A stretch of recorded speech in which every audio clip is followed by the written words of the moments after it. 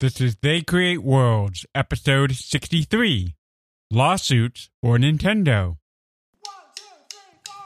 If anybody wants to find me, I'll be in the last place you would look. In a place where people used to be, a land that's called reality. You'll find me there. Welcome to They Create Worlds. I'm Jeffrey, and I'm joined by my co-host, Alex. Hello. Well, we did part 1. Now it's part 2. More lawsuits. But this time, we're not doing any kind of lawsuit. It's all about Nintendo. That's right, because Nintendo, being such a giant company in the industry for such a prolonged period of time, has definitely had an interesting legal history. I think it's probably fair to say the most interesting legal history of any of the video game companies. Not just in terms of the number of lawsuits, which is easy, but just the size, the scope, the epic grandeur of the Nintendo lawsuits is really second to no other company. And so to kind of continue this idea that we started in the last episode of looking at this webpage that had the 11 lawsuits and then, mixing, matching, changing, whatever, it made sense to just devote a whole podcast just to Nintendo rather than try to squeeze some of these in with some of the copyright stuff we talked about last time. Now, we're not just going after what Nintendo did as far as suing everyone, because we've covered some of that before with Nintendo playing with power and them wanting to go, oh, you're going to do bad things on my Nintendo over here? Let's see you in court. Right. In fact, all of the major lawsuits that we're going to be talking about this time are going to be cases where other companies sued Nintendo. But in all of these cases, Nintendo emerges victorious, not always on the first round, but by the end of it, emerges victorious because they are very good at using the court system, whether it's on the offense or on defense. And a lot of that really can be credited to Howard Lincoln, I think it's fair to say. We've talked about Howard Lincoln before. You had Minoru Arakawa, he was the president of Nintendo of America. And then you had Howard Lincoln, who was the first senior vice president and then later became the chairman of Nintendo of America. And he was a lawyer. That was his profession before he got involved with these Nintendo guys. He got involved with Nintendo because two of his clients, Ron Judy and Al Stone, were working as distributors for Nintendo and then were brought in-house to Nintendo, and he was helping them with their legal stuff. And that's how he was introduced to Nintendo. He was known as a tenacious lawyer. He was known as a real bulldog. He wasn't a trial lawyer. Now, when they went to trial, Howard Lincoln wasn't representing them. But he was very good at honing in on legal arguments and making sure to stand his ground and not be intimidated by anybody. As we'll see even in the very first case we cover here, that's really been kind of critical to Nintendo's success in this period in the legal realm. Is this something that seemed to be pretty unique for Nintendo, to have someone in upper management who is so skilled at the legal business and really give them a unique perspective that is unparalleled to pretty much any other company?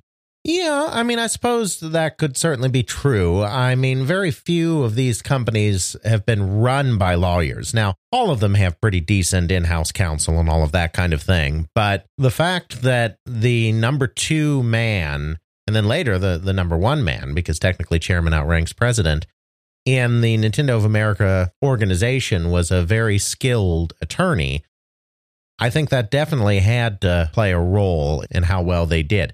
And then they hired the best trial lawyers as well. Like I said, Lincoln's not trying cases, but they always went and hired the finest New York attorneys to move their case forward as well. And so that also plays a role. And as we'll see as we go on, their opponents did not always do the same thing, often to their detriment. I would also point out that because he is a lawyer, he has almost an in with other lawyers. He can speak the lingo, he can interact with them, understand how things go on, and that gives him a specific breadth of knowledge and relatability that maybe may make someone else fight harder for his case, as opposed to, yeah, he's another client. Yeah, he pays me a lot, but it's just another client. I don't have this personal relationship going on or this fellow kindred spirit. Sure. And, Minoru Arakawa and Howard Lincoln were really a perfect duo for managing a company like Nintendo of America. because Minoru Arakawa was fairly shy and didn't like being in the limelight, didn't like being the public face, but he inspired great loyalty and was very good at building a culture and a team that could function well together. And then you had Howard Lincoln, who was never afraid to be out there on the front lines, never afraid to be making the big arguments and the big speeches. And so you had kind of the yin and yang there of running that company. And that's a big part of the Nintendo success story. We won't get into super detail on that in this episode since we're focusing on the legal matters, but I think it's good to kind of have that out there just as a context for some of what we're going to discuss in this coming hour or so. All right. What will be our first case? Well, you can almost do a history of the early years of Nintendo and video games entirely through the frame or the point of view of the litigation they've been involved in. Nintendo, of course, was a card company, Hanafuda, and then moved into all these other areas, moved into toys, finally moved into video games, both in the arcade and in the home. They had some success in the 70s with some of what they did, but their true breakout product that put them on the map, particularly in the United States, was Donkey Kong. We've talked about the creation of Donkey Kong before. We won't talk about the creation of Donkey Kong now, but that's the game that really established them and said, hey, this company really knows what they're doing when it comes to video games. And it was also the subject of their first major lawsuit. The game comes out in the arcades. It does well in the arcades. Nobody really notices the game from a legal standpoint when it's in the arcades. In terms of the intellectual property, there were some cases where Nintendo was going after counterfeiters and parallel importers, but that's different. We're not talking about that kind of thing. But then they licensed the game to Coleco, which planned to make it their flagship title in the launch of their ColecoVision video game system. It was going to be the bundled game in the ColecoVision, and it was going to be available exclusively for the ColecoVision in the first holiday season. They then later released ports of it also for the VCS and the Intellivision. Coleco did. But it was going to be the system seller of that ColecoVision, which got it a lot of attention. This time, Universal Studios took notice, because Universal Studios had the rights to this little movie franchise called King Kong. And we're talking about the old black and white version of this movie, right? There's the black and white version. There was a sequel to the black and white version. And then more recently, in the mid-70s, Universal had done a remake, a reimagining of the King Kong story. So they were the most recent company to make a King Kong movie, and they, at least as far as they were concerned, had the rights to King Kong. Now there's this game called Donkey Kong.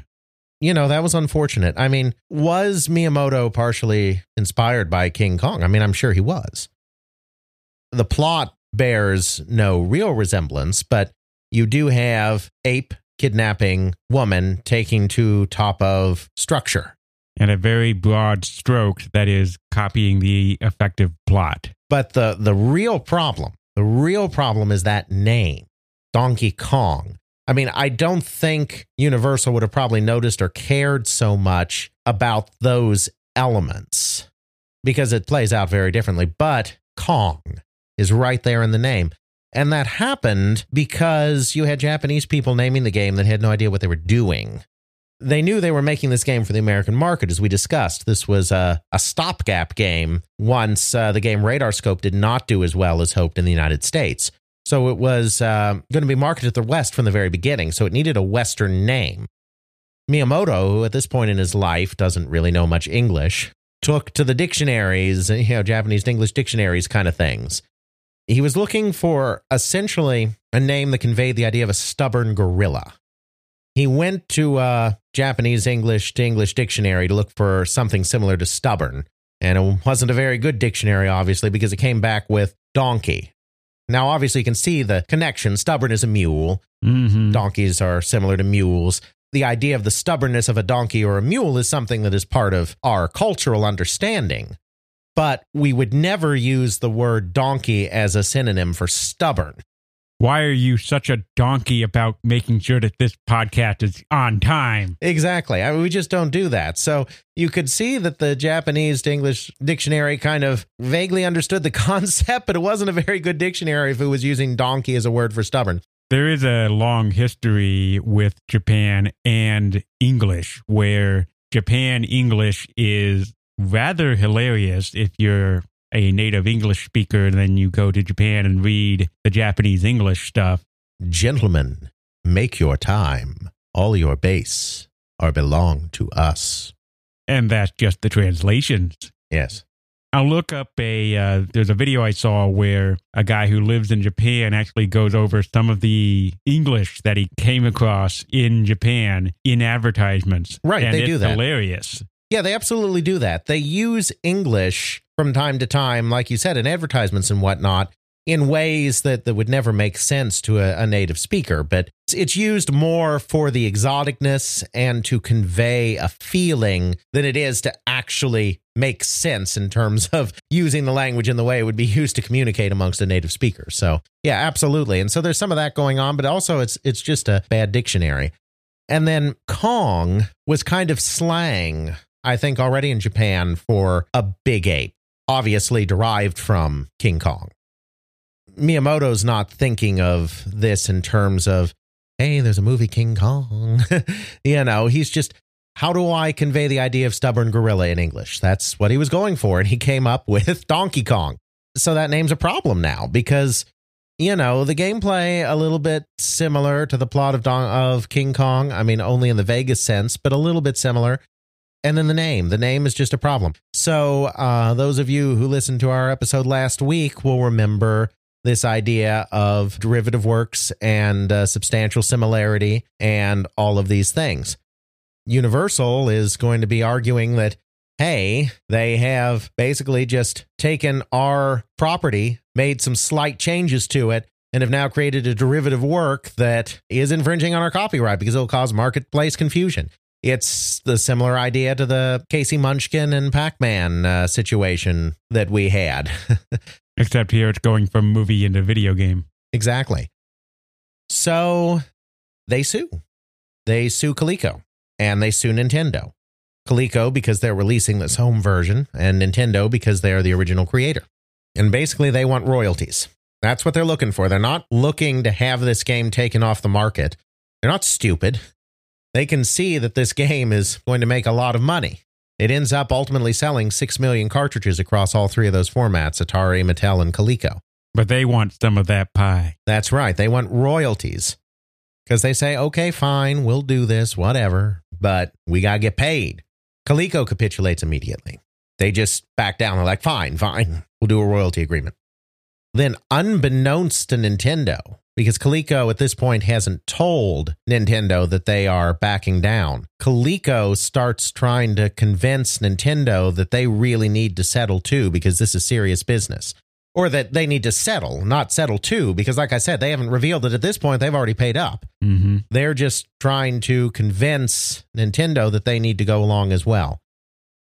Universal Studios at this time is controlled by two gentlemen named Sidney Sheinberg and Lou Wasserman. They're the heads of MCA, which is the parent company of Universal, MCA Universal. These are kind of the last moguls in Hollywood. They're not moguls going all the way back to the 30s. They're not contemporaries of Zucker and Fox and the Warner Brothers and whatnot, but they're kind of the most powerful people in Hollywood at this point.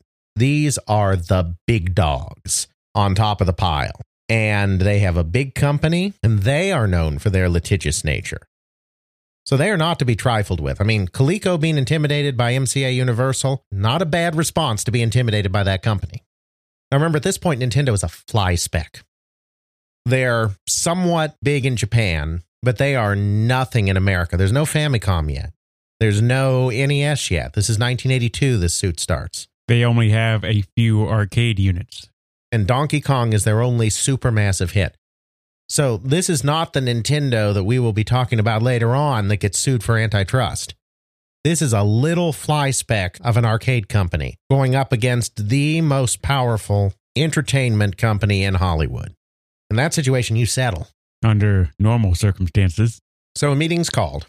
Sidney Sheinberg, Lou Wasserman call a meeting at the executive dining room or whatever at Universal. Arakawa, Lincoln, all coming in. At this point, Lincoln is still not fully affiliated with the company. I'm not even sure he's become a senior vice president yet, though he does shortly, but I don't think he is yet. But he's been doing the legal work for Nintendo. He's their attorney. Arakawa, Lincoln come in. They have the big sit down. Sheinberg assumes that they're there to settle. But something feels off to Howard Lincoln. It's just his legal instincts kicking in. There's something weird about the way that Universal is treating this case. And so he knows that they need to get more information. Maybe in the end, we still end up settling. I mean, if you have a losing proposition and you're a small company like Nintendo, you have to settle. But there's something not quite right about the way Universal has been communicating everything. So he tells Arakawa that we need to wait. We can't settle right now. We shouldn't. Sheinberg thinks that they're there to settle. And when Lincoln says that they're not, he gets furious. Not only does he threaten them with litigation, he says, according to later court testimony, that the litigation department of Universal is a profit center. In other words, they use their legal department to go beat up on little companies like Nintendo and take their lunch money. They're a bully. And that, they will end them, basically, in litigation, because he's trying to be intimidating, Mm-hmm. But they decide to go to court anyway. And Howard Lincoln's instincts prove to be entirely correct. And for this, we have to have a little history lesson on King Kong. Alrighty then. King Kong was created by a guy named Merian Cooper, the character of King Kong, this big giant ape on this remote island, whatever. He allowed RKO Pictures to make movies based on his character, King Kong. He didn't give RKO the rights to the character. He just gave them the rights to make movies based on the character, which they did. They made the 1933 King Kong and they made a sequel. Meanwhile, he exploits King Kong in the book medium as well. He writes a book, Cooper does, completely unrelated to the movies about King Kong as well, because he has the rights to his character still. He's just licensing. He's not selling. Well, that's his understanding of the situation. Mm-hmm. Decades later, RKO feels that they have the rights to the whole thing. And in the meantime, some important documentation has gone missing. Cooper claims that he has a couple of letters from RKO specifically outlining that it was a license only. But after 1946, those documents go missing, and RKO doesn't have these documents. So RKO is arguing that they have the full rights to everything. But there's no real documentation one way or the other. Right, so they exist in this kind of limbo for a while, until in 1962, RKO decides to license King Kong to Toho Studios in Japan, the makers of the Godzilla movies, because they're going to do a King Kong versus Godzilla movie. This attracts Cooper's attention. He's still alive at this point. He's like, oh, no, you can't. You can't be licensing that character to Toho. He's still my character. You don't own that. You just own those films. But because of those missing documents, he couldn't prove it at the time. So at that point, it appeared to be settled that RKO Pictures owned those rights to King Kong. So in 1975, not long before this case, because remember, the case we're talking about is in 82, so this is only 7 years earlier, Universal Pictures wants to make that remake that I was talking about of King Kong. The producer, Dino De Laurentiis, also separately wanted to make a remake of King Kong. Remaking King Kong was just something that was in the air here. And, it's 40-some years later. People want to make a new King Kong. So Universal wants to make the movie. Laurentiis wants to make the movie. Laurentiis bought the rights from RKO to make a new movie. Universal is not happy about this because they want to make a movie. It's a pissing match between movie moguls, essentially. And so during the course of this litigation, something very interesting comes out. Remember how I told you there was a book created that Cooper had published separate from the movies? Mm-hmm. For one reason or another, that book has fallen out of copyright. Ooh. And so the book is in the public domain. And since the book with the character of King Kong is in the public domain, One can do like a remake or a new or derivative new story based on the book King Kong without affecting any copyright in the movies, because in that medium, King Kong has gone into the public domain. This point, Cooper's son gets involved. Cooper's dead at this point, but Cooper's son gets involved and starts bringing up his rights issues again, taking advantage of this whole situation to be like, no, wait a minute. We really do own this, guys. There were a couple of different rulings. First, the judge ruled that because of the novelization being in the public domain, that Universal could make a movie based on the King Kong character without getting any rights from RKO because King Kong, the character, is in the public domain. Then the other thing that he ruled is that all of the rights outside of the films, which RKO still owns, actually do belong to Cooper. I don't know if the documents resurfaced. I don't know the full history of the case, but he found compelling enough evidence that what Cooper claimed all along is true, and that he still owned everything outside of the movies themselves, which of course RKO has the copyright to. So what all of this means is that not only is the character of King Kong in the public domain, but Universal doesn't own rights to anything, even if there was a trademark on King Kong that is being diluted by the Donkey Kong character. Universal doesn't have standing to sue over that because the Cooper estate owns those rights, not Universal. Really, if they have to deal with anyone, they have to deal with Cooper. Right, who's not a party to any of this. So, that's unimportant. Cooper's not trying to do anything here. But it's Universal itself, when it wanted to do this remake, that systematically proved that King Kong was in the public domain and that nobody had the rights to it, and that's why they could make their movie based on it. Which means Universal knows they don't have the rights. And yet they're going after Nintendo and Coleco. Yeah, it's not like this is confusion on Universal's part. They made the argument that got King Kong to be declared in the public domain. They know they don't own the rights to the King Kong character. So it's just being a moment of, I'm going to claim rights, and because I am so litigious and big and powerful, no one's going to question me on it. Exactly. So because Howard Lincoln would not be intimidated, and because Howard Lincoln felt that there was something off in the way Universal was treating this case, not only does Nintendo subsequently win, both on the grounds that the character's in the public domain and on the grounds that there's really no confusion anyway, substantial similarity test that we talked about last time. They're just not that similar.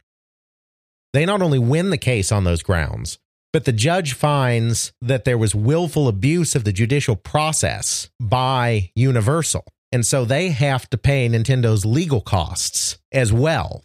Nice. Because they were malicious in bringing this suit and all the other stuff that they did on the side. Because when Nintendo decided to fight it, there was going to be a Donkey Kong board game, a Donkey Kong this, Donkey Kong that. Universal started going after all of these third-party licensees, not just Coleco, but all the other third-party licensees for board games and clothing and whatever else, and started threatening all of them to stop them from releasing their products, which further hurts Nintendo. Universal had to pay them back for all of that stuff because not only were they wrong, but they knew they were in the wrong, and they brought a legal suit anyway. Ultimately, it ended up costing them a lot of money. Mm-hmm. So this is the beginning of Nintendo, the legal giant, because they not only win the case, they dismantle their opposition. And it all comes back to Howard Lincoln resisting this immense pressure to settle and taking the time to think the case through and going to trial instead of standing down. And he's rewarded for that. He's senior vice president. He becomes Arakawa's right-hand man. He was already kind of becoming that anyway, but this kind of cements his place in the organization. And it's the beginning of Nintendo legal juggernaut. So, of course, the next big happening in the Nintendo universe after the arcade games is the Famicom, Nintendo Entertainment System, all of that good stuff. This thing's rather successful. A wee bit. Yeah, I mean, this thing was a big deal. So, of course, it draws attention too. Now, you've got Philips out there. We've talked about the Magnavox patent litigation. And they do go after Nintendo, and Nintendo settles with them. This is one of the few times that they don't triumph in a legal case. It's possible that those horrible Mario and Zelda CDI games were a result of this legal settlement rather than the result of a licensing deal for CD technology. Not sure. And I'm sure all of us would like to forget that such things even exist. Yeah, but now we have to put them in the show notes because we mentioned them. You monster. You're getting me back for last time, aren't you? That's right. And in the end, it's only our listeners who suffer. Because we care. That's right. So we're not going to talk about that case because it ends in a settlement. But there's another very important console patent outside of the Magnavox patents. And that's the patent held by Alpex Computer. So the Magnavox Odyssey is a dedicated console, the original version. What I mean is it's entirely hardware-based. It only plays the games that are built into the hardware. The initial version had interchangeable circuit cards, but it's basically just jumpers. It's changing the routing of the circuitry to generate different dots. It's still all hardware-based. There's no ROM on those circuits. It's just connecting different parts of the hardware in different ways. The first programmable console system, CPU in the master unit with a ROM chip that plugs into it with individual games on it, programmable system, was created by a small Connecticut company called Alpex. And then Alpex licensed this technology to the semiconductor company Fairchild. So the Fairchild Channel F, the first programmable console that came out in November 1976, beat Atari to market by about a year. It's based on technology that was created by this other company, Alpex, and was patented by this other company, Alpex. The patent in this case refers to a very specific system where you have a microprocessor that is connected to RAM, random access memory, which stores graphical data bit by bit and creates a frame buffer that then tells the CRT what to draw on the screen. So every single pixel on your television or your monitor or whatever is represented by a single bit in memory, more if you're doing color. You are essentially drawing the entire pattern that's going to appear on the television screen in memory. That's what the frame buffer is. That's that place in memory where you are drawing what the entire screen is going to look like. And then that RAM, that frame buffer, tells the CRT how to draw it. And so you're refreshing the entire screen every 60th of a second in the American standard, 50th of a second in the European standard. It's the first programmable system, but it's not the only way to do that. Nintendo has a microprocessor and RAM as well, but it does things a little differently. It uses what are called shift registers instead. So instead of the RAM having this one big frame buffer in memory that encompasses the entire screen, it has divided the screen into slices. And each one of those slices has a certain number of pixels in it. And instead of redrawing the entire screen every 60th of a second, you're only redrawing those parts of the screen that have changed. Presumably that's why it's called shift registers, because when something shifts is when you redraw. So that's a far more efficient way to draw graphics because you're not drawing everything all the time. It also gets you some interesting effects. Say in Super Mario Bros. 3, if you play it on a screen that is not an old CRT, you can actually see on the left and right as you move Mario back and forth, these shift registers coming in as the drawing is a little bit distorted, a little bit weird before it actually gets into the quote-unquote play area. Exactly. It's what really makes fast action scrolling games possible. A Fairchild Channel F couldn't have really, it was all single-screen games, but it couldn't have really done scrolling games very well. Even if it had a faster processor and more RAM. It would have taken a huge amount more RAM to be able to do that smoothly. But an NES, because it's only redrawing those parts of the screen that it has to, it scrolls a lot smoother and a lot faster and a lot better. So the question becomes, how specific do you need to get in this patent? Is it enough that both of them have a processor, RAM, and draw an image on the screen using pixels? Or do you have to do it the exact same way for the patent to count? My patent law isn't very strong, but when it came to the Magnavox patent cases, and the Magnavox patent cases don't set precedent for the Alpex cases, but when it comes to the Magnavox cases, there was a much broader interpretation taken, and I think that's in part due to the way the patents were written. Since they were patenting something much broader, where if you remember what they patented is two objects collide and one object goes off on a different vector. They were patenting the entire idea of doing that. It didn't matter how you were doing it. So even though a Magnavox Odyssey worked completely differently from an Atari VCS, worked entirely completely differently from a Nintendo Entertainment System, as long as you had machine symbols colliding and one of them going off on a new vector, it violated the patent. And the original court in the Alpex versus Nintendo case, the district court, took an equally broad view. They decided that, okay, you've got video memory, you've got microprocessor, you've got RAM, video memory, you're redrawing the screen using RAM. They're doing the same thing. It doesn't matter that one uses a frame buffer and one uses shift registers. They're doing the same thing. They're redrawing the screen. So it's a violation. Nintendo lost that one at the trial level. But they appealed the case. And in the appellate jurisdiction, they won. It really came down to just looking at this technology, and it's like, okay, what's really patented here?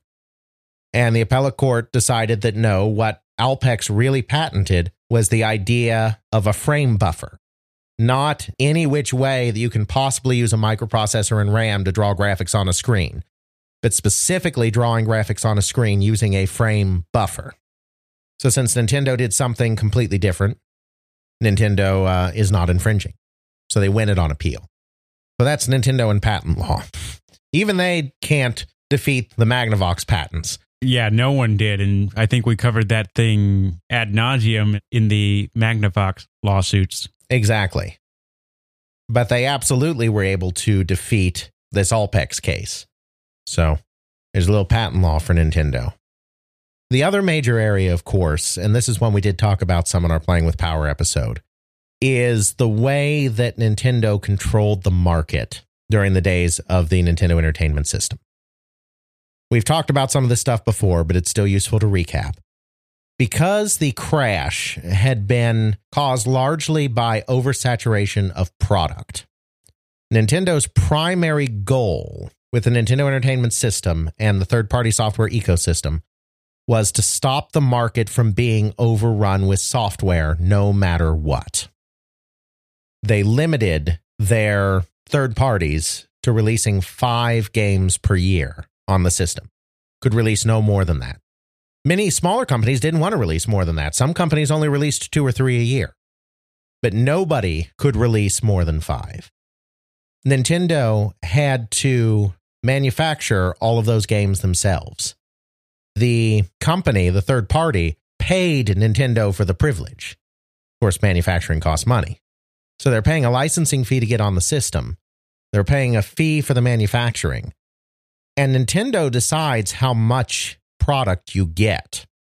Nintendo listens to your input, but only Nintendo decides how much product everybody gets.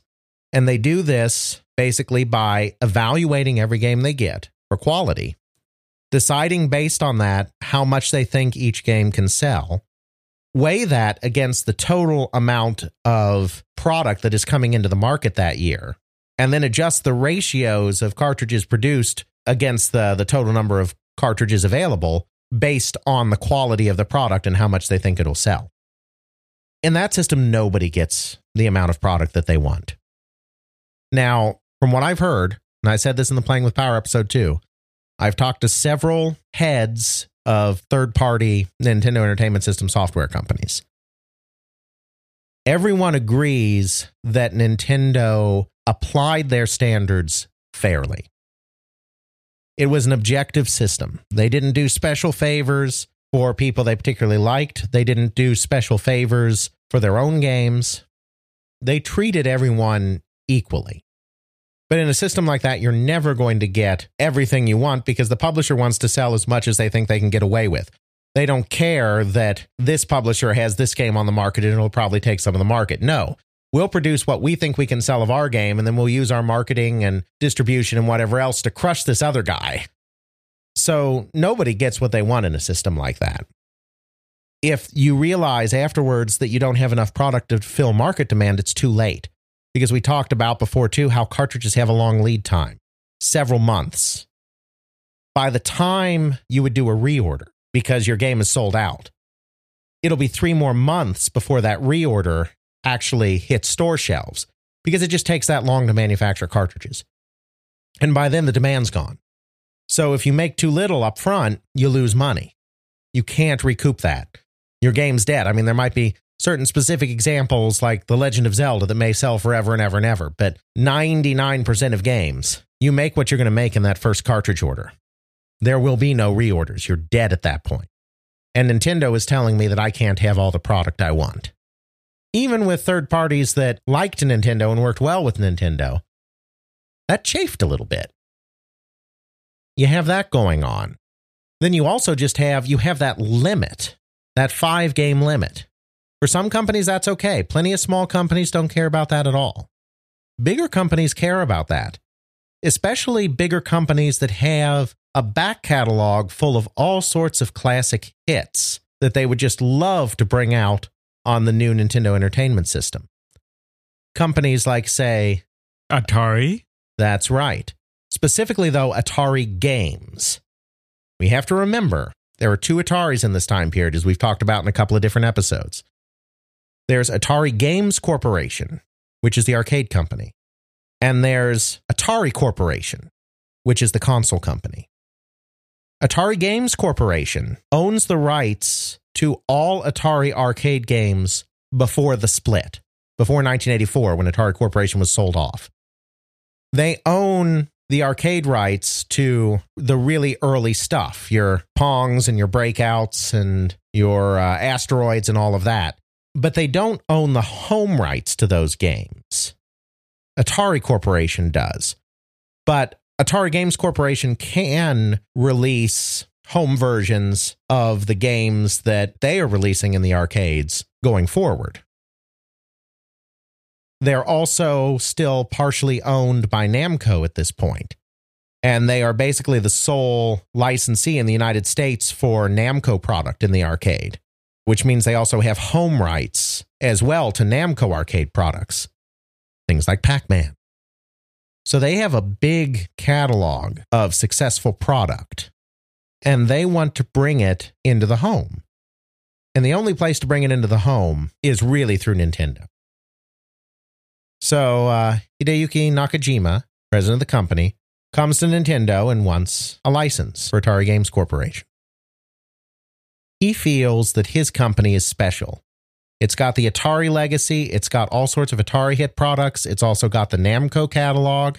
Nakajima believes that Atari Games deserves preferential treatment. Now, they're not the first company to believe this. There are plenty of companies that have felt that because they're bigger and stronger and more powerful and have better games, that they deserved special treatment with Nintendo.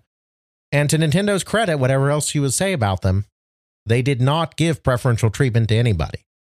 Now, later on, they allow Konami and Acclaim to each have a second license to put out NES games. That happened. But there's no indication that they turned down anyone that tried to do the same thing. If you're willing to spend the money in order to set up a separate shell company in order to release games on, and you're willing to pay the licensing fees and all that, we'll give you another 5 games. Right. There's no indication that they ever turned anyone down. So even though those 2 companies got an advantage, there's no indication that someone else couldn't have gotten that advantage too. Now, this happened a little later. At the time that Atari Games Corp is coming on, that hasn't happened yet. The second license thing hasn't happened yet. This is going on in 87. So they say, no, you can't have any special treatment. So Nakajima comes in and signs as a licensee. Atari Games cannot use the Atari name in the home because of Atari Corporation. When it comes to creating a home subsidiary, they have to come up with a new name. They can't be Atari in the home. So they come up with the name Tengen for their home games. Atari is a term from Go. Tengen is also a term from Go. It refers to the center area of the Go board. So it's just continuing that Go metaphor. So that's Tengen. It's the home console arm of Atari Games Corporation. And they release 3 games, I think, as a regular licensee. And Nintendo takes Nakajima and Atari Games under their wing. Because here's the thing, it's a patriarchal system. Nintendo demands a lot of its licensees, but it also provides them a lot. It teaches them the ropes of the business. It introduces them to all the buyers. It shows them how retail works. It shows them how inventory works. Arakawa and Lincoln really take Nakajima under their wing once he becomes a licensee and teach them how the entire infrastructure of this works. But Nakajima is a very proud man, and Nakajima doesn't want to be the obedient child that's let out to be patted on the head and be like, it's okay, Tengen, we'll take care of you. Nakajima feels that his company deserves an equal place at the table. Equals, not paternal, relationship. And he feels that Atari should be able to release as many games as it wants. The thing that is stopping him from doing this is the lockout chip in the NES. There is a chip called the 10NES chip inside that system that interfaces with the cartridge in a very particular way that then allows the game to run in the NES. If you put in a cartridge that doesn't have that 10NES chip stuff in it, the lockout chip stuff in it, that NES game will not work. And heaven help you in this modern era if your 10NES chip decides it wants to go on the fritz. Mm-hmm. Which is actually the most common way that the things die. Exactly. Nintendo is the only company that knows how to make this chip. They're the only company that knows how this chip works. The code, the handshake code between the chip and the system is copyrighted. If you copy it, you're violating Nintendo's rights. You can't just copy it. Now, there's a time-honored way to get around that in copyright, and that's clean room reverse engineering. Do you know how that works? Yeah, I believe we covered this before. I think we did. You have two teams. You have the dirty team and the clean team. Dirty team takes the Nintendo and goes, all right, let's take out our multimeters, our analyzers, our oscilloscopes, our really fancy microscopes, and all sorts of things, figure out how this works. Okay, pin A, pin B, pin C, pin whatever. We have figured out how this works. All right, clean team, in broad scopes, it does this and needs to do that and this other thing over here.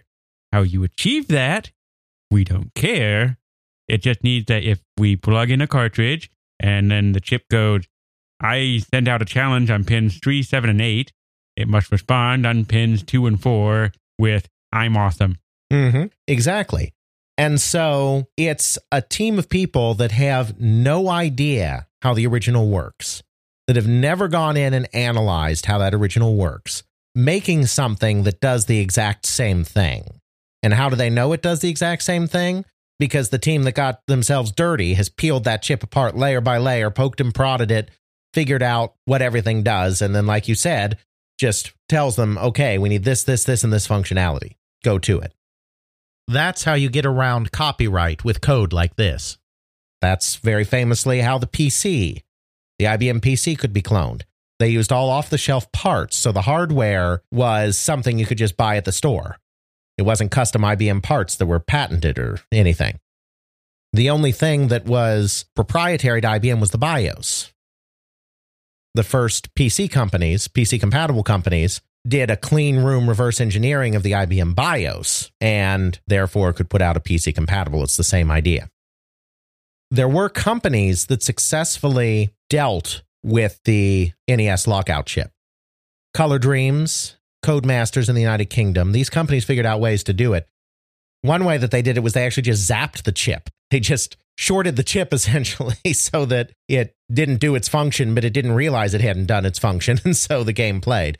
That was the common way to do it, I think. Tengen, Atari Games, could not for the life of them figure out how to reverse engineer this chip. They couldn't do it. So they did something, and we talked about this before, they did something very, very bad. Hey there, Mr. Copyright Office. I'm having a legal dispute with Nintendo. Could you send me that there documentation? Yes, they claimed that Nintendo was suing them for intellectual property infringement. Logically, if you're being sued for stealing something and you need to prove that you didn't, you have to know what you're being accused of stealing. In general, when you have something that is copyrighted, that is also a trade secret, like the code that is used by the 10NES chips to communicate between the cartridge and the console, that is kept locked up tight at the U.S. Copyright Office. It is possible to view it, but they watch you like a hawk and you can't take notes. If you're in a legal dispute, this doesn't help you at all, because obviously you cannot examine and take notes on the thing you were supposed to have stolen in order to prove that you didn't steal it. So the one exception, maybe there's some other obscure exception too, but the one major exception to this kind of stuff being kept completely and absolutely secret from everybody is if you are the subject of litigation involving this copyrighted material. You have the right to review the copyrighted material in detail so that you can mount a defense saying that we did not steal it. Now, of course, the Copyright Office doesn't just take your word for it. I couldn't call up the Copyright Office tomorrow and say, hey guys, I'm being sued. If you could send me this stuff, that'd be great. Yeah, it's not going to get you very far. You have to prove you're being sued. And one way to prove you're being sued is to sign an affidavit, which means that you have sworn. It's just like, it's the same kind of oath as when you're giving court testimony. You are swearing before an appropriate official that what you are telling them is true under penalty of perjury. And guess what, kids? They perjured themselves. They did. They lied on an affidavit. They got a signed affidavit saying that they were the subject of litigation, and they got the Copyright Office to turn over the schematics on the 10NES chip. They flat out copied it. They may have still done a clean room reverse engineering. I don't know, but they did it very cheating. They weren't allowed to have the original plans. So that's bad. They finish their reverse engineering once they have the plans. They put their games out on the market, and then they sue Nintendo for antitrust monopolistic practices, saying that they're restraining the market. The sad thing is, they may have had a case. Maybe. If they were to have just sued unto itself and not had done this whole 10NES chip thing. But they were very bad widow boys because they broke the law to get this stuff. They perjured themselves to get this code. Now, I know most of us probably haven't actually perjured themselves before or have any real idea. I mean, this is something that comes up a lot in legal shows and whatever. He lied. He perjured himself. Send him off to jail, whatever. Of course, I only have this from the United States justice system level of thing, but you got things like misdemeanors, felonies, different degrees of felony. Where on that sort of scale is perjury? Perjury is a felony. I'm not sure they actually went after anyone for the perjury itself. But the act of doing that didn't exactly endear them when it came to this case. Certainly annoyed a few judges, I imagine. The problem here came because they would have almost certainly had a fair use defense. There would be a fair use defense if using those portions of the 10NES architecture that were under copyright would be fair use if it was absolutely necessary to further their goal, which is selling games on the system. And in fact, one landmark case that we didn't discuss, Sega v. Accolade, which happened a few years later in 1992, ended up revolving just around that. Sega had its version of the lockout chip. Accolade decided that they wanted to be on the Sega Genesis without having to pay a licensing fee. So they reverse engineered the security system, and they did it cleanly. And they argued that there was a fair use exception for doing so because there was a serious antitrust concern. Because previous cases dealing with antitrust law had basically said that if a trademark is misused to limit competition in the manufacture or sale of a product, that's an antitrust violation. And therefore, it would be fair use to make use of this trademarked material in order to circumvent this monopolistic practice, essentially. I'm oversimplifying, but that's essentially what it came down to. Atari Games Corp could have had that same defense potentially, but they cheated. They stole. It was tainted. There's no fair use exception when you willfully go out and steal it from the other person. Definitely. So they lost the case. And imagine a lot of money, too. Absolutely. Yeah, that didn't go well for them. And of course, the relationship between Nintendo and Tengen, Atari Games, was forever broken. Both sides felt hurt and betrayed. I mean, Howard Lincoln and Arakawa really felt that they had gone the extra mile for Nakajima in getting him involved in the business. And Nintendo was paternalistic. It did very much feel like everyone was family. Not everyone wants that, you know. Most people don't want daddy hanging around all the time. So I'm not saying that everyone else was happy just being like, oh, shucks, thanks, Nintendo, for letting us bask in your glory. I mean, that's not the way it was. But from the Nintendo executives' perspective, they felt like their third parties should be grateful for what they've been granted, because everybody's making money. Yes, Nintendo's making more money than everyone else, but everyone is making money. Nintendo is powerful. Nintendo is great. We surrender our will as of this date. That's right. And Nintendo was fair to everybody. Now, whether that amount of control in the marketplace was a good thing for the market or not, that's a different issue. But Nintendo was fair in that they had policies and they stuck to them for everybody. And if you played ball with them, they helped you out. Very paternalistic relationship. So Nintendo felt betrayed by Tengen. I imagine so. And Nakajima felt insulted by Nintendo. Mm-hmm. So, you know, just bad blood all around. And then, of course, the Tetris case got involved. And we won't go into that because we went into all the Tetris stuff in our Tetris episode.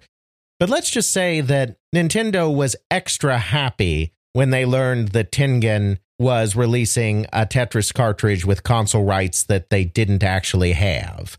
That wasn't willful on Tengen's part. Tengen really thought they had the rights.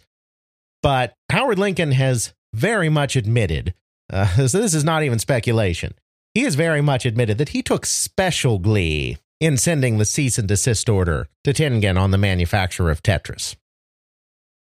As a bit of an aside there, you constantly mentioned that Nintendo had this parental aspect to their subsidiaries, their partners, their game developers. Sure.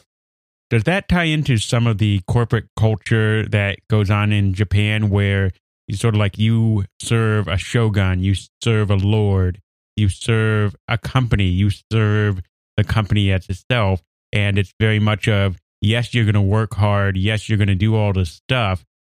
As a result of that, we're also going to take care of you. We're going to give you lifelong employment. We're going to provide you with food, clothing, this kind of thing. We'll protect you. We'll keep a good eye on you as long as you're working for us. I think so. I really think so. Nintendo is a Kyoto company. Kyoto is the cultural capital of Japan. It's the historic home of the emperor. I mean, they're in Tokyo now, but I mean, it was the historic home of the emperor. It has the most temples.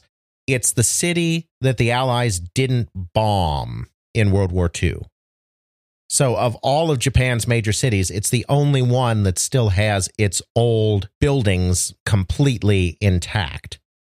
It is a place of tradition. It is a place of culture. It is a place that you feel the weight of hundreds of years. And Hiroshi Yamauchi, president of Nintendo, grew up in that culture, was a scion of a successful family in that culture. And I really do think that that cultural idea did kind of pervade all of Nintendo's dealings as a result of that. He was an autocrat that wanted to rule with an iron fist. And Arakawa, his son-in-law, was a very different man. He was not the cold-hearted, iron-fisted Yamauchi. He was a gentle and kind man, but he was Japanese. I mean, he had spent a lot of time in the West. He'd gotten some degrees in the West. He spoke decent English, spent a lot of time in the United States and Canada, but he was Japanese as well.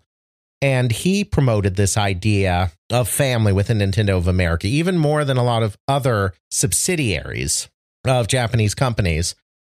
He really treated it very much in that Japanese family style way as well within Nintendo of America itself. And I think that paternalism then naturally extended to the third parties that they were working with. So absolutely, that was a big part of what Nintendo was. And it goes straight back, I think, to that Japanese culture. So that takes care of one Atari. But there is another Atari out there. The Atari Corporation. The company of Jack Tramiel. The company of Jack Business is War Tramiel. And Jack Tramiel is not happy. Jack Tramiel's primary focus is on the computer market. That's always been his first love. I mean, he was the guy at Commodore. Mm-hmm. Well, his first love was calculators even back before that. But in this realm, his first love was computers. But he understood very well that the video game industry was on the way back, and the best way to fund some of the computer projects he wanted to do was to vigorously re-enter the console market, which he did. We've talked about that before. They released a cost-reduced version of the 2600 called the 2600 Junior to inhabit the very low end of the market. And they released the Atari 7800, which is the system that was meant to be Atari's next-generation system in 1984 that never got a wide release because of the crash. Atari had an okay system in the 7800. It was not a terrible system. I'm not a technical guy, but I think probably at the end of the day, it's fair to say that in most ways the NES had a slight edge.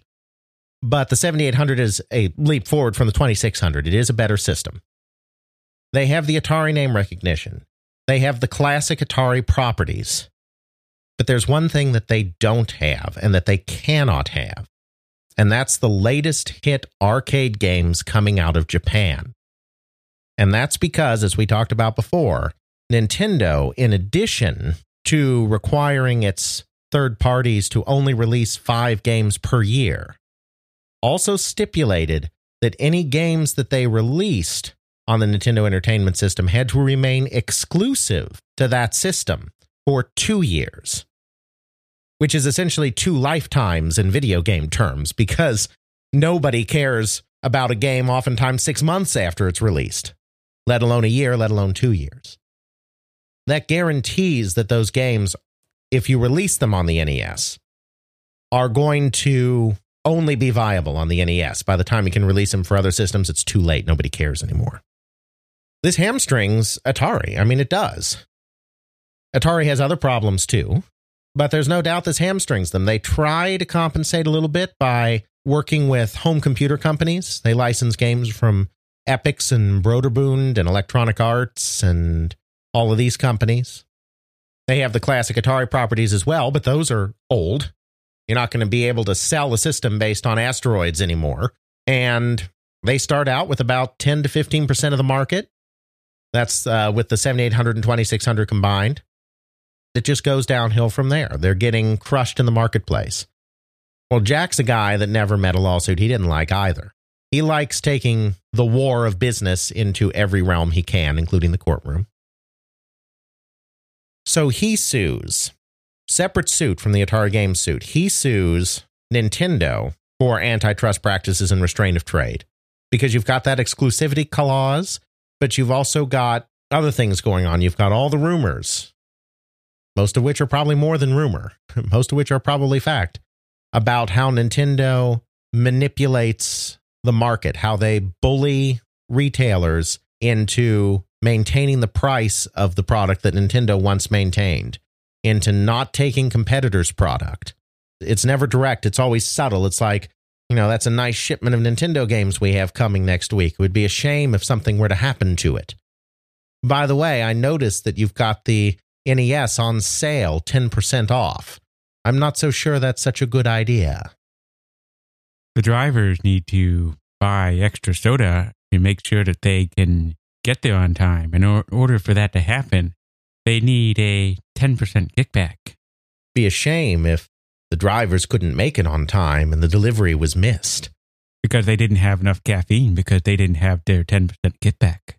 And the FTC, we discussed this, the Federal Trade Commission ends up investigating Nintendo for price fixing specifically during the same time period. Because they are basically compelling retailers to maintain a certain price on the system. The NES does not drop in price for a very long time. That NES that was $100, give or take, in 1986 was still $100 in 1990. That's not generally how that works anymore. Current console cycles, you get a price cut after a couple of years, You get a price cut after 6 months. Sometimes, depending on how successful the console's been. Absolutely, you do. Nintendo was artificially keeping the price higher, most likely, through price fixing schemes as well. So there's a lot of stuff going on here. There's a lot of good stuff to go after Nintendo for. There's just one problem with Jack Tramiel. He's kind of cheap. Oh, yeah. Very cheap. Yeah, he doesn't like spending on marketing at all. He's never trusted marketing. And he doesn't really want to pay out for his lawyers as well. At least that's the story. I have it from two different sources who worked with Atari during this time period. I think one said it to me and one said it in an interview someplace else with somebody else, but that said that basically when it came to litigating that case, Jack found the cheapest San Francisco lawyers he possibly could that specialized in that area of law. Not the best of lawyers. That's the story. I have no personal knowledge of this, obviously. I'm just relaying what others have said. But that's what the word on the street is that he did not get the best lawyers. And we've already established that Nintendo tends to get the best lawyers money can buy, and preferably ones that are personally vetted. Absolutely. They get tough litigators. Tough litigators, the best. Atari has a real case here. Everybody in the industry gets deposed. Everybody in the industry testifies. The list of witnesses called in that case, which Stanford University has a large portion of the trial transcript, and they've posted kind of summaries of the contents of those trial transcripts. Everybody who was anybody in the business was getting called to the stand on that one. They went through Nintendo's practices with third parties and with retailers with a fine-tooth comb. They came up with evidence of Nintendo salespeople actually threatening retaliation. Mm-hmm. They came up with all of this stuff, but Nintendo's lawyers were so good that they were able to play it off. Oh, he didn't really mean that. That's not official Nintendo policy. It's just high-pressure sales tactics. Everybody knows it. It's not like Nintendo would actually do something like that. We wouldn't be a tad disingenuous. Hi, I'm Tad Disingenuous. We don't stop anyone from being involved in our marketplace. They have to pay the licensing fees that are ours by right because we have this patented technology. But we let everybody play. No one is stopping Atari Corporation from marketing its own system. We're not stopping that. They're on the marketplace. If they can't sell, that's their fault. It's not our fault. They have equal access to the airways. They have equal access to retailers. They don't have equal shelf space, but they have equal access to talk to the retailers. It's not our fault. People like our product. Nintendo, it's pretty clear, thought that there was a good chance they were going to lose this case. Because some of that stuff they did, it was pretty blatant. The exclusivity clause was pretty blatant. The price fixing was pretty blatant. There was some stuff that was pretty blatant. They started investing more and more in Europe during this time period because they were afraid that they would have to make up for the inevitable lost profits in the United States when they could no longer run the market in the way they had run the market in the past. But Jack Tramiel bought cheap lawyers. Exactly. And to the shock from the way David Sheff in Game Over recounts it, literally the shock of the people in the courtroom, a verdict was returned in favor of Nintendo. More specifically, there had been 3 charges essentially against Nintendo in the case. The first had to do with Atari being directly harmed by these restrictive licensing deals. This is the count that the jury unanimously decided in favor of Nintendo. There were 2 other counts as well that had to do with the monopolistic practices and restraint of trade, the more general way that Nintendo was manipulating the market. The jury actually deadlocked on those 2 counts, so they didn't return a verdict in favor of anybody. But since there was no harm to Atari, since the main count, the one about the harm to Atari, was dismissed, the judge in the case went ahead and, presumably at a motion from Nintendo, dismissed the other 2 charges. So those 2 counts that had to deal more broadly with restraint of trade and monopolistic practices were just dismissed entirely, and the main count, the jury found in favor of Nintendo. Now, I understand you would really, really like to go out to San Francisco and get your hands on said paperwork.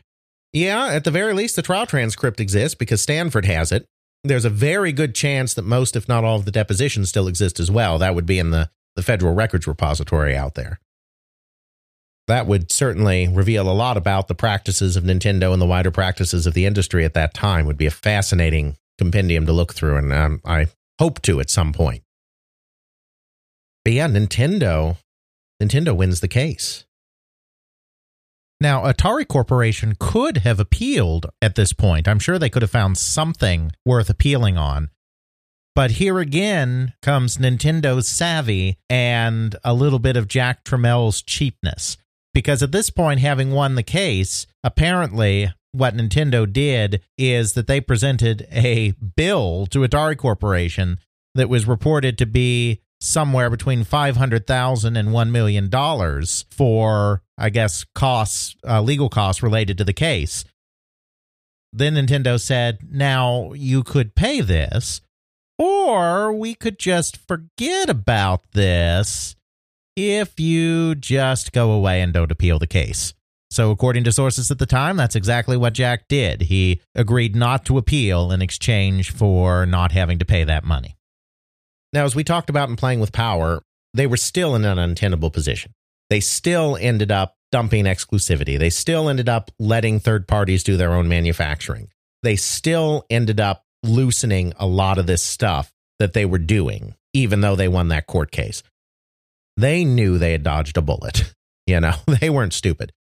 On the other hand, while they did dodge a bullet, you know, the interesting thing about technology, about the video game industry, but also the computer industry and computer software industry, is that because it moves forward so quickly, it really is almost impossible for someone to create a true monopoly, because there's always something else that comes along that's going to undermine you.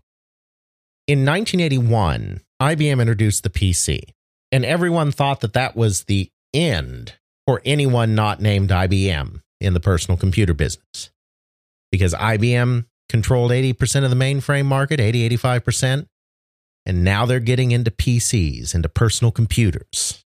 That's the end for everybody. I don't know about you, Alex, but I certainly don't have an IBM PC at home. Exactly.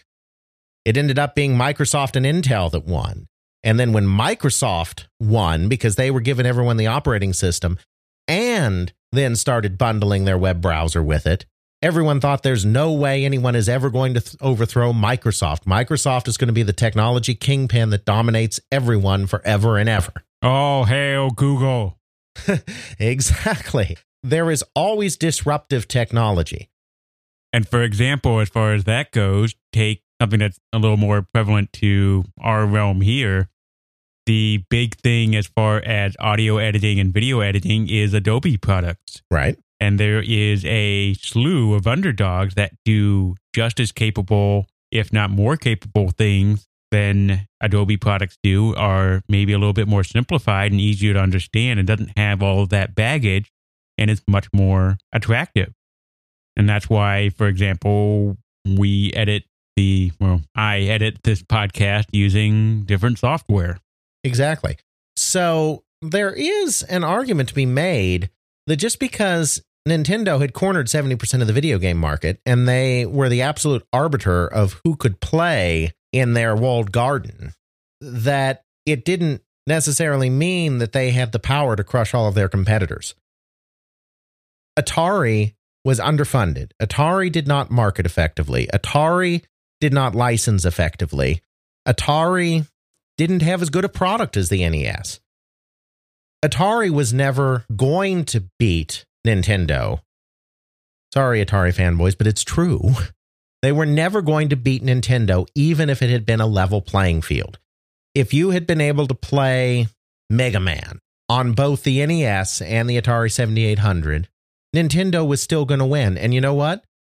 Capcom wasn't going to devote the resources to port Mega Man to the 7800, even if there was no exclusivity, because they had such a small share of the market that it wasn't worth the effort, especially since Capcom is a Japanese company. And back then, even today, it's still true, but especially back then, the Japanese companies catered to the Japanese market first. And Atari weren't never penetrating that Japanese market. We did an episode based on them trying to and the spectacular failure that was. Exactly. The same restrictions didn't exist to the same degree in Japan as existed in the United States. Nintendo didn't have quite as ironclad a grip in the marketplace, especially in the early years of the system. They still wiped the floor with the competition. Sega, Epoch, Tomy, the MSX consortium with the MSX home computer. Nintendo still wiped the floor with all those companies there without that same degree of monopoly. They had some control, but they did not have the same degree of control.